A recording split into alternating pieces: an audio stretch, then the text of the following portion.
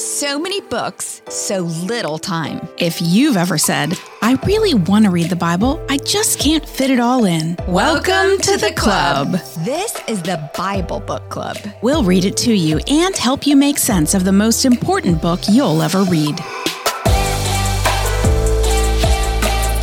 Are you one of those people who likes to read the end of the book before you read the beginning? I'm not. Are you, Susan? Okay, I do cheat sometimes. I do. You read the last chapter yes, first? Yes, because sometimes I think I have it figured out in my head and I just need to confirm or deny. You're one of those who likes spoilers. Sometimes. I'm not a fan. Well, if you're somebody who likes to read the end first, well, then just keep on listening to this episode. But if you like to start at the beginning of a book, go ahead and scroll on down or reset your iTunes and start with episode 1 if you are new here, because you will miss the whole first half of Genesis. And we do refer back. Yeah. A lot. So you want to start in 1, but if you are with us and you've been listening all this time, thank you for listening. And we hope you're enjoying Bible Book Club. Get a bunch of friends, start listening together and start discussing just like we do.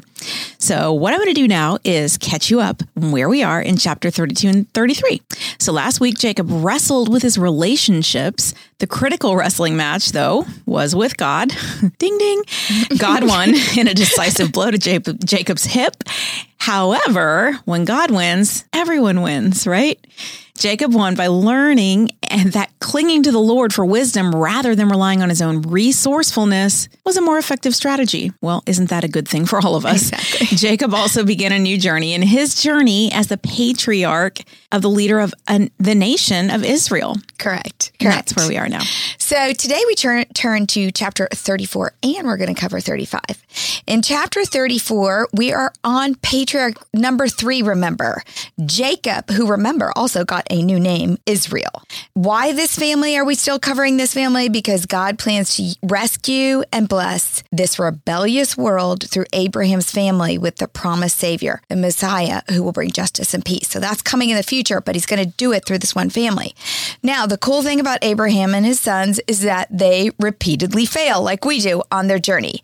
And God is repeatedly faithful to rescue and bless them, pointing us to that ultimate rescue that will come from Jesus that we desperately need because we can't do it on our own. A new tragedy will take place today. And the cool thing about Genesis is that it documents many, many life tragedies. Today, we will cover a sin well known to every nation in the world. This is a story of rape, rage, and revenge. Today, Jacob and Leah's daughter will become the victim of rape. Jacob's sons will fail for the first time, succumbing to rage and revenge. It will not be the last time that this band of brothers falls. We're going to see. This story is also going to set the stage for the beginning of the end of this book. Yes, we are in chapter 34. Yay! We have 15 and 35, 15 more chapters to go. And God is going to clearly establish what Joseph is going to verbalize in chapter 50, that while some people intend to do harm, God can bring about good through evil. And we have studied a lot about good and evil, starting with Adam and Eve. And we actually have a printable called The Path to Good and Evil that we've referred to many times. And we're going to talk about that again today. Jacob's sons have an evil streak, but God is going to use them for good despite it. That is good news. The bad news is that the choices Jacob's sons make in this chapter will have consequences for the future of the tribes of Israel. We won't learn how until the end of this book. All right, the setting. The setting is this: Jacob delays and Dinah plays. Remember, Jacob was supposed to go home after his time in Paddan Aram with Laban. In Genesis 28, before he went to Paddan Aram, Jacob has that dream of Bethel, and Jacob promises to return to his father's house. It said, then Jacob made a vow saying, if God will be with me and will watch over me on this journey so that I return safely to my father's house. He makes a vow. Then in Genesis 31:13, God says to Jacob, I have seen what Laban has been doing to you. I am the God of Bethel, where you anointed a pillar and where you made a vow to me. Now leave this land at once and go back to your native land. However, Jacob delayed, and here's the evidence. He may have even delayed as many as 10 years in Succoth and then in Shechem. These are pagan cities of idolatry. We ended last chapter and we read in Genesis 33:17 that Jacob, however, went to Succoth where he built a place for himself. You don't build a place if you don't plan on camping there for a while. Then Jacob safely arrived at the city of Shechem and camped. He bought from the sons of Hamor, the father of Shechem, the plot of ground where he pitched his tent. You don't buy land unless you're going to camp. So he kind of camped in these two places. The delay meant that his children, because remember, they were young, and his household were exposed to the surrounding cultures and foreign worship practices. Their devotion to God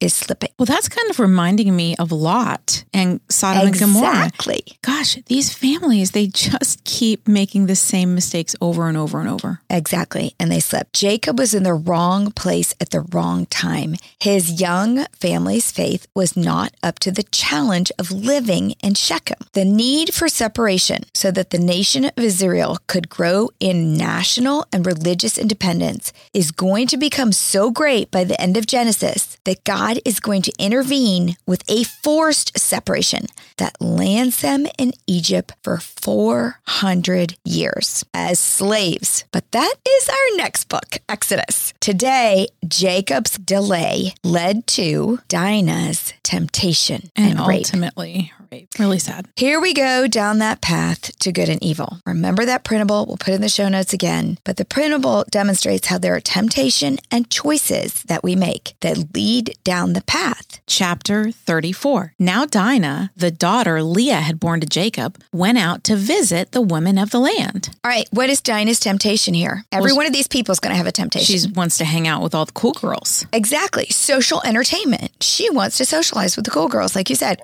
Perhaps she just had too many brothers and not enough sisters back at the tent. I don't know. But she makes a choice, and that's the problem. There's a temptation and a choice.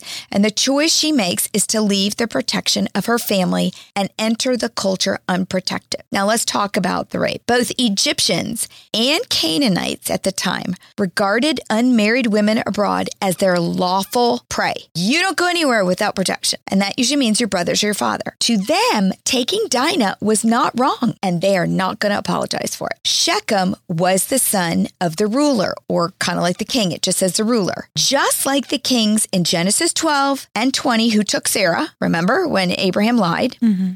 And in Genesis 26, who took Rebecca. This was a standard practice. As a king or a ruler or leader, I see a pretty girl, I want it, I take it. And if she's not protected or there's not somebody there to put up a fight about it, it's prey. So is this Dinah's fault, or was this her brother's fault for not being there with her? Well, she decides to go out. And I have to imagine that she knew she was not supposed to go out. Right. Without asking them, hey guys, I want to go visit my friends. Could somebody come with me? She probably would have been told. What teenage girl wants to have to carry their big brother along with them?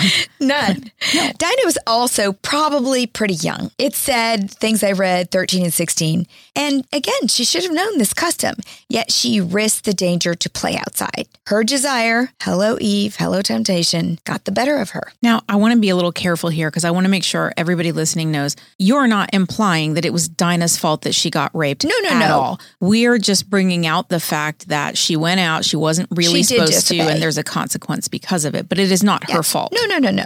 But she knew the custom that she would be prey, and she took the risk. Yeah. All right. Moving on. Verse 2. When Shechem, son of Hamor the Hivite, the ruler of that area, saw her, he took her and raped her. His heart was drawn to Dinah, daughter of Jacob. He loved the young woman and spoke tenderly to her. And Shechem said to his father Hamor, get me this girl as my wife. His temptation was lust, infatuation, self-indulgence, all of those things wrapped up into one. But it does say he loved her. Okay, make no excuses for this man. None. The choice he took was rape. He raped someone that he knew he wouldn't otherwise ever have. He knew that they were not mixing it up with his people. And it was probably part of his plan. Now, rape, consensual sex at the time, was a way of forcing a sneaky marriage that otherwise would not be permitted by parents. Think about it. Well, if we have sex together, our parents will have no choice but to let us get married.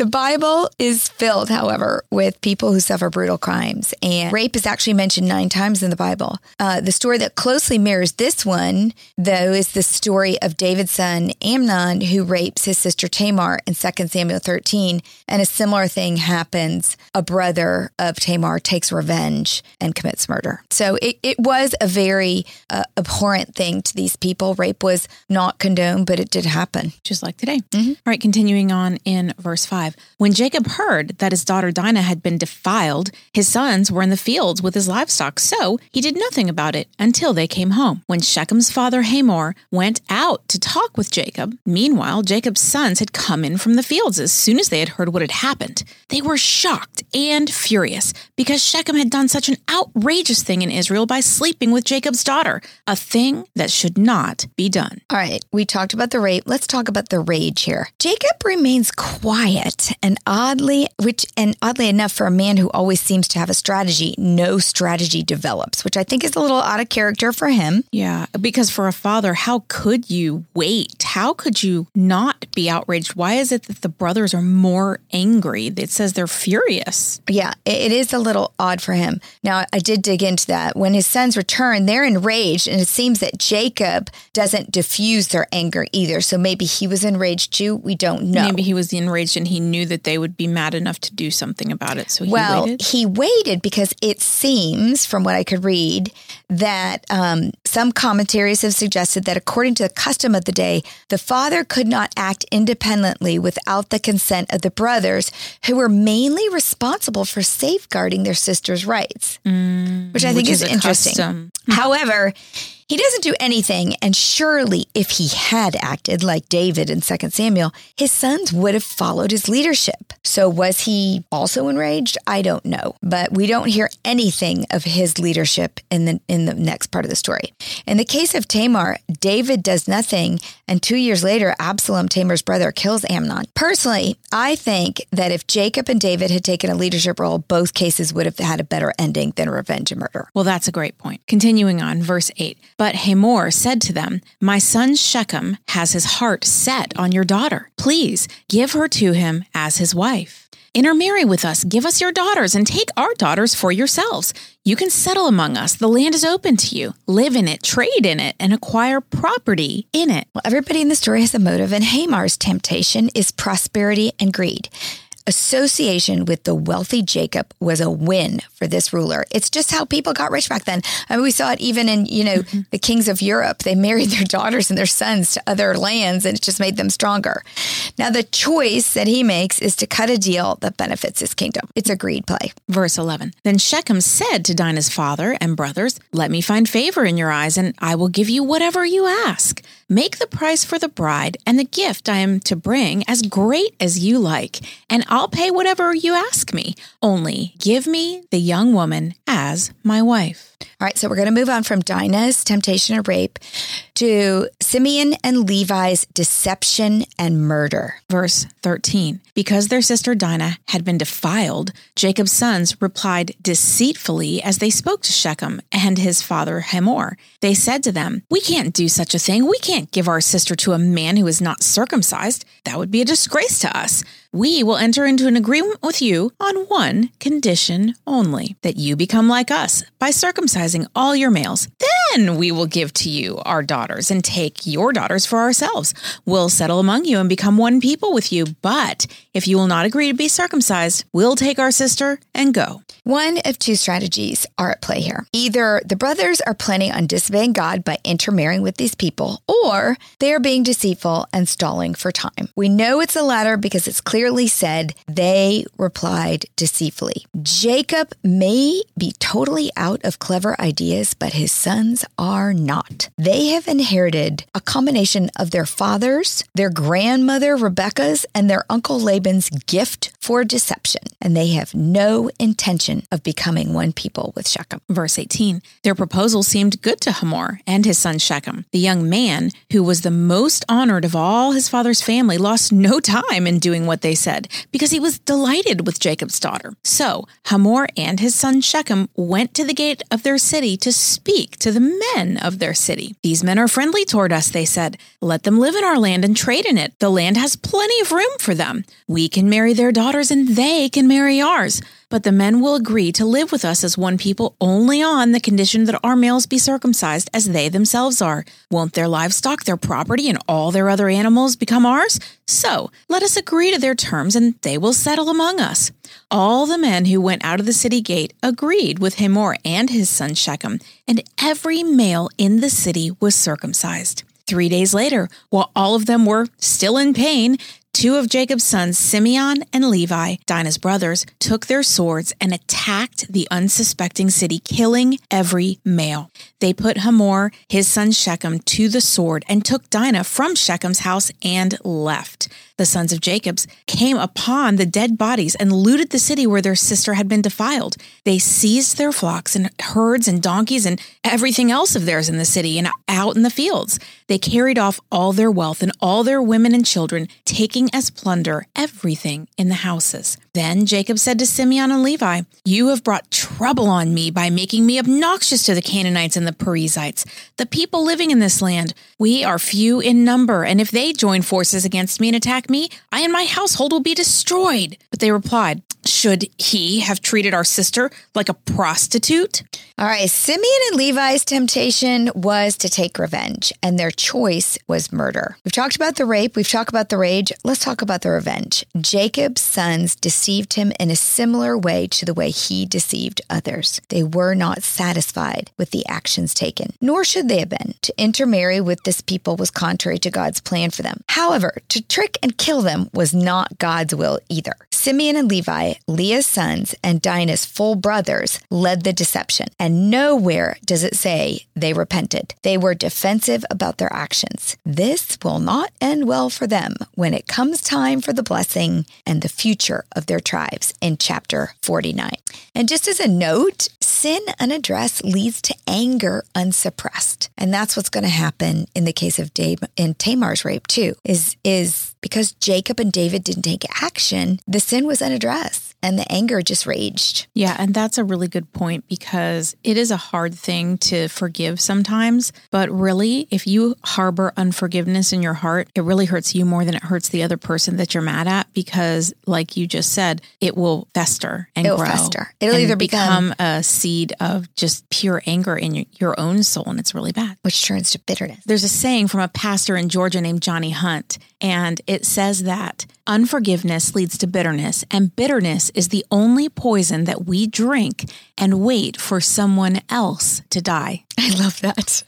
Oh my goodness. What is God going to do with this crumbling little family nation that we have here? Oh, he has plans. God Don't makes you worry. a divine move. Chapter 35. Then God said to Jacob, "Go up to Bethel and settle there and build an altar there to God who appeared to you when you were fleeing from your brother Esau." God tells Jacob once again, as he did in 31, move to Bethel. Go back to the place you promised you would when I appeared to you. Remember that stairway? The angels, hello, Jacob, return to me and don't delay. Yeah, and I can't believe he does stay there so long after having to wait all those 20 years to even get his wives. Yeah, he would have maybe been sick and tired of waiting around places. I don't know. Is it like you're tired and you just want to take a little vacation maybe? Yeah, or just like Lot, he really just wanted to stay there because it was fun. Yeah, I don't know. Verse 2.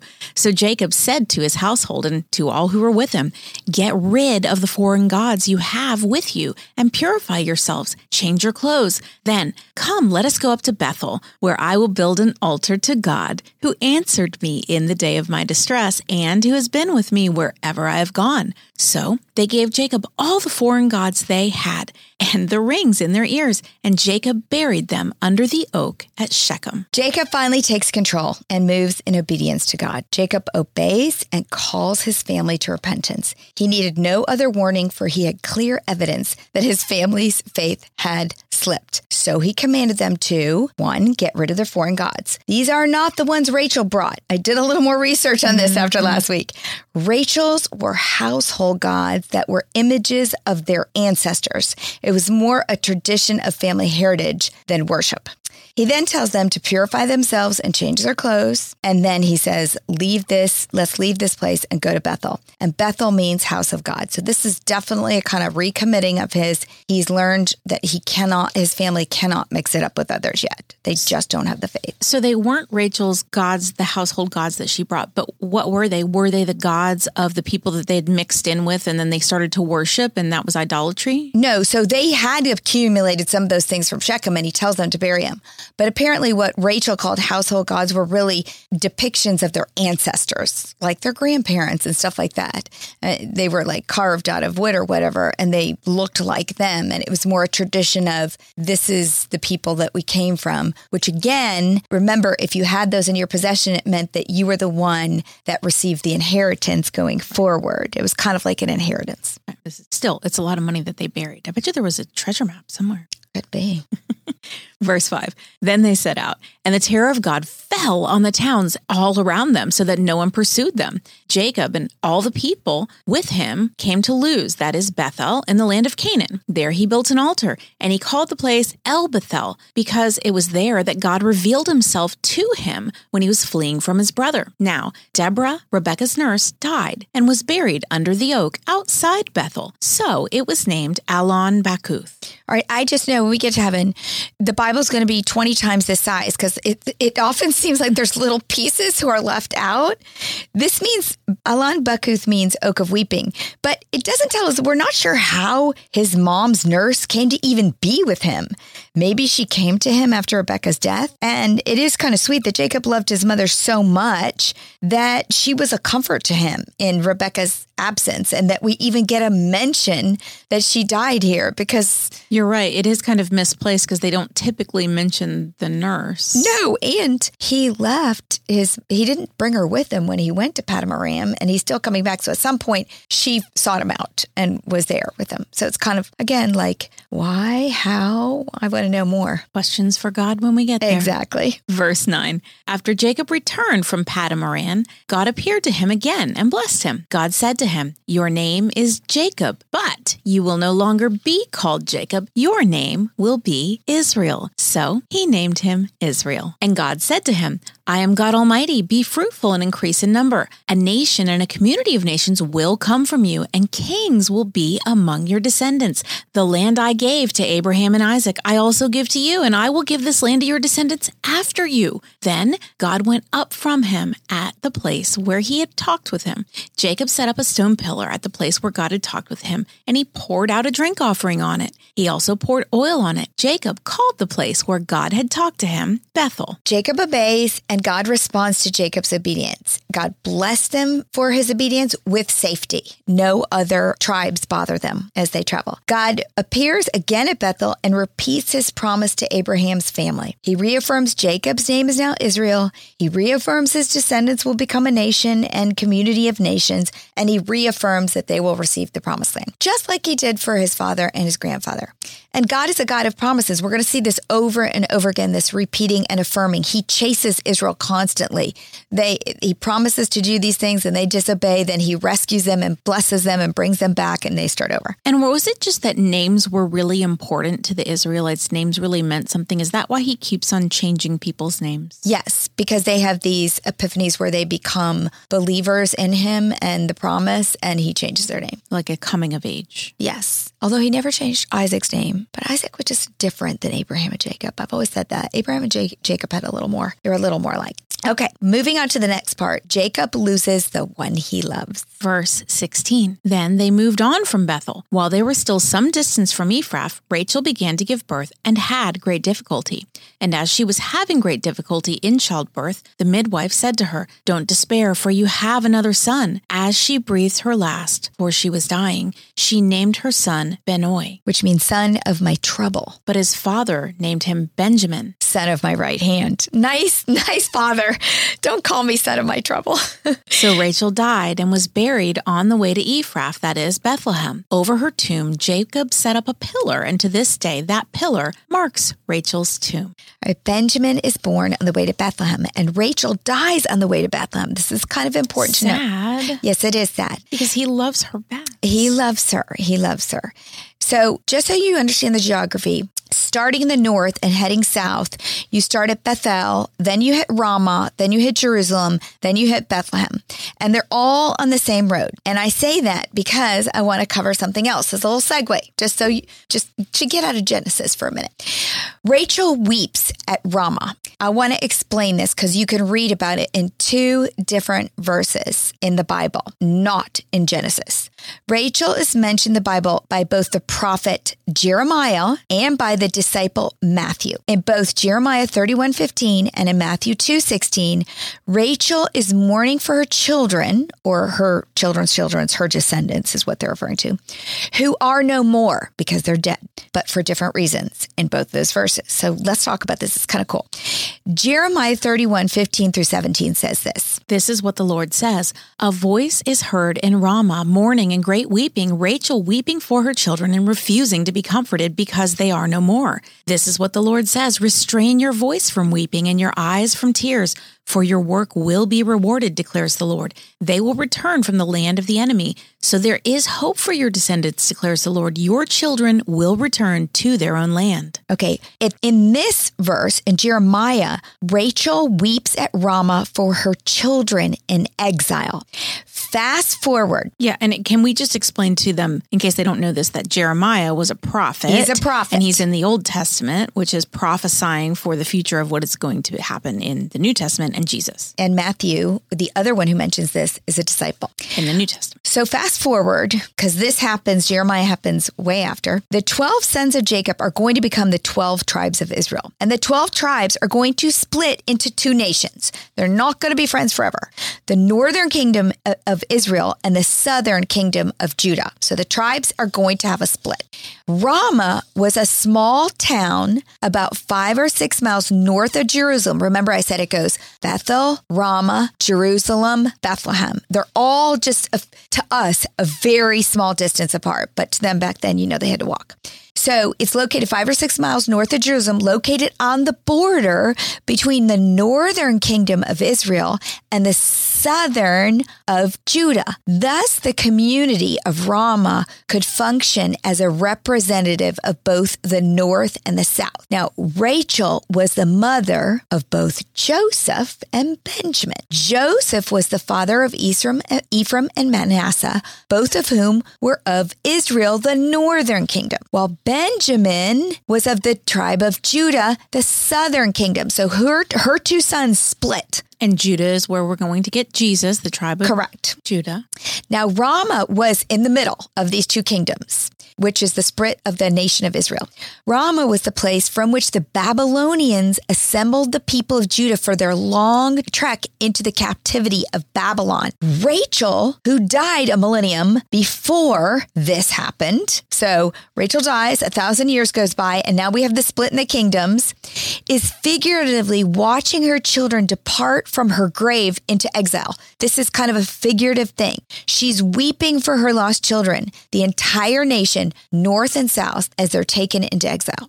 The desolation was so heart-wrenching to her that it seemed that her children were not, i.e., they were dead. She simply refused to be comforted. The Lord then speaks to her, however, and instructs her, metaphorically, to refrain from crying and promises that there is hope for her descendants, for they will return to the promised land. So was Jeremiah the prophet seeing Rachel lamenting like this he's kind of in heaven? He's seeing her in heaven lamenting for her? He's seeing her in Ramah. She weeps in Ramah. That's where she's buried. She's buried in Ramah. But what I'm saying is he's seeing her in death. Yes, figuratively. It's not like something that he's having a flashback or something. Right. He's seeing her dead. Now, we're going to read Matthew 2:16 through 18 because he's also going to reference this. When Herod realized that he had been outwitted by the Magi, he was furious and he gave orders to kill all the boys in Bethlehem and its vicinity who were 2 years old and under, in accordance with the time he had learned from the Magi. Then what was said through the prophet Jeremiah was fulfilled. A voice is heard in Ramah, weeping in great mourning, Rachel weeping for her children and refusing to be comforted because they are no more. So Matthew is using this again, except that Rachel is now weeping at Ramah for the infanticide of her children. Jesus was born in Bethlehem, remember. Herod had learned of a great Jewish king that was going to be born in Bethlehem and, feeling threatened, ordered the infanticide of all Hebrew boys under the age of 2. Ramah and Bethlehem are about only 10 miles apart. Rachel died near Ramah while traveling toward Bethlehem. Thus, she weeps at Ramah because she is buried there, and she weeps over what is happening in Bethlehem to her descendants. Now, even more thousands of years later, because it's as if she's still looking in the direction and her children are no more. The historical association of Rachel's tears in Genesis, Jeremiah, and Matthew are so cool. In Genesis, 1900s BC, Rachel dies giving birth while on the road to Bethlehem. During her suffering, the midwife tries to comfort her with the news that she is having another son. In this way, her child Benjamin is both her cause of weeping and her hope for the future. Fast forward in Jeremiah, 580s BC, 1,000 years later, over 1,000, Rachel weeps over her children, this time because they are being led into exile near the very spot where she's buried. All this is happening at Ramah. She is then comforted with the promises that her children will return. Once again, her offspring are both her cause of weeping and her hope for the future. In Matthew, 5 BC, another 500 years later, Rachel weeps this time over the slaughter of the children at Bethlehem. No words are given to her in Matthew, but the very next verse speaks of Herod's death and the return of Joseph, Mary, and Jesus to the land of Israel. Just as in Genesis and Jeremiah, the situation seems bleak, but her offspring are both her cause of weeping and her hope for the future. This is a fascinating use of historical association. From Old Testament to prophecy to New Testament, they're making an analogy based on this geographical reference of Ramah in the midst of where Rachel was going and how her children keep coming back to this place and keep suffering. I just want to ask you, Rachel has Benjamin. Leah's son, though, is Judah, which is where Jesus is going to come from. So all Correct. this lamenting over her children, it's really the siblings. children of Israel. It's the children of Israel, Correct. but it's not still the line of Jesus. It's the nation of Israel. But they really do spend a lot of time and focus on this analogy. But Benjamin and Judah are closely aligned in the southern kingdom. Yeah. They are the ones that try to adhere to God's worship, whereas the northern kingdom is going to go totally AWOL. Judah does in the end also. I mean, the southern kingdom does also, but they fight hard not to. I think we need a graphic because just like when we studied the sons of Noah, I don't know if I can do that. I need to see it. Yes. I tracked with you, but it's a lot and it's complicated. And I hope the listeners tracked with you, but I think a graphic would help. Yeah, it's hard, but I wanted to bring it in. I know it's an aside because we have to understand how the whole Bible works together. And especially when you start studying the major and minor prophets, they refer to all these little things that if you didn't study, that's why, okay, if you're jumping in on Genesis 34, please go back to Genesis 1. You got to go back to Genesis 1. I said it was okay in the beginning of this episode, okay. But I changed my You're not mind. going to understand because that's why we're going to try to march through the Old Testament because all these things point towards the Messiah that's coming. And God so ties things together to increase our faith that only this could happen. There are other historical parallels related to this one Matthew passage. I'm going to give you some, and you may not track with me, but check this out. Back to King Herod, who orders the slaughter of children to protect his rule. He hears from the Magi that a king's been born, and he's freaking out. Think about this. He did that just as the Egyptian Pharaoh ordered the slaughter of the Hebrew children to protect his kingdom. Within the era in Exodus, we're going to cover Exodus next. Same thing. Then one child, Moses, escapes in a basket, the slaughter, and goes on to deliver his people from captivity and exile in Egypt. In the same way, Jesus escapes the slaughter of all these innocent children that Herod's trying to kill, ironically, by going into exile in Jesus. Remember, Joseph and Mary take Jesus and flee with him to Egypt for safety, which is so crazy because Moses was in Egypt. So it's almost like a flip. Like the Israelites who were led into Egypt by Jacob's son, Joseph. Remember, Joseph is going to be Jacob's son, and Joseph's going to save them from the famine and bring them all back to Egypt. Jesus is led into Egypt by his father, also a man named Joseph. So see where all the generational repetition happens in a bad way in Genesis, it's going to happen in a good way too. It's like saying just the fact that Jesus' dad's name was Joseph kind of points back to the fact that Joseph brought Jacob's people out of the famine. It's all like so similar. And there's another reason that I like looking at all of those similarities and comparisons and all that stuff that you just brought out about the Jeremiah and the Matthew passage is it also reinforces the fact that the Bible is God inspired. And there have been times in, I don't know about you, but my life when I've questioned, like, how could this really be? Where is he really born of a virgin, or was there some other explanation? Well, there's no contradictions in the Bible, none. Once you really start to study this and look at it the way that you just did, and there's so many more examples of this that it just proves out, and even the scholars agree that it proves out that there are no contradictions. You have to study the culture, you have to study what was happening during the day, and you have to tie in. The problem with the Bible too is that it's not sequential. It is mixed up time-wise, and so if you really laid it out sequentially, it's easier to understand what was happening when. And there are Bible reading tracks that will help you do that if you want to do. We've looked those up before. Well, just as Rachel was comforted with the promise that her children would be restored, and just as Moses' birth was a sign that the Israelites' deliverance was near, so Matthew's readers are meant to understand that the long-awaited Messiah has been born and the hope of salvation is close at hand. Well, getting back to our story. Jacob moves on. That was quite a departure, Susan. It was. I'm sorry. But it was fun. It was great. It was a Bible bender if I've ever to end all Bible benders. People can explain it. Verse 21. Israel moved on again and pitched his tent beyond Migdal-eder. While Israel was living in that region, Reuben went in and slept with his father's concubine, Bilhah, and Israel heard of it. Okay, so don't be confused, but Israel is Jacob now. Israel. All right, this is just another little hint, a little slip stuck in there, just one sentence. Reuben went in and slept with his father's concubine. It's a little hint of what will come of yet another son in the future. Jacob heard of this, and on his deathbed, he won't forget. You really should not sleep with your father's wife or your brother's mother if you want to get a blessing on your father's deathbed.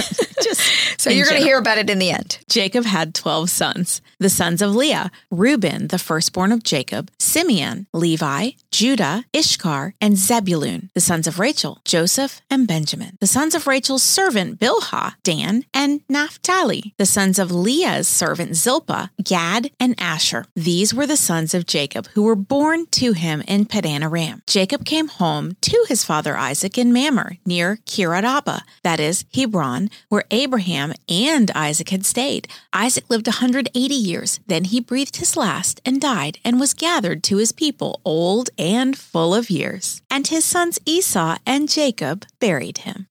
Jacob finally makes it home to his father Isaac, and Isaac must have been overjoyed to see him after all these years. Isaac dies, and Jacob and Esau bury him together, which I think is kind of nice. Well, that's a sweet little ending to this part of our story where Jacob and Esau can finally reconcile enough to bury their father, which is a nice nod to them being able to put the past behind them. Bygones be bygones. But next week, we are going to get into Joseph and the Technicolor Dreamcoat for you Broadway fans.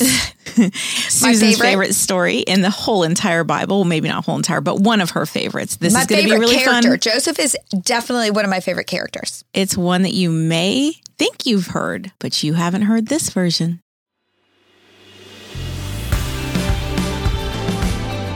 What's a club without friends? If you're enjoying the Bible Book Club, why don't you share it? And then you can say, Welcome to the club. New episodes drop every Monday, and get all episodes now on Amazon Music. As always, head over to susanme.com/Bible Book Club for show notes from today's episode. Bible Book Club is hosted by Susan Merrill and Heather Rubio, edited by Buck Buchanan, produced by Haley Mawat.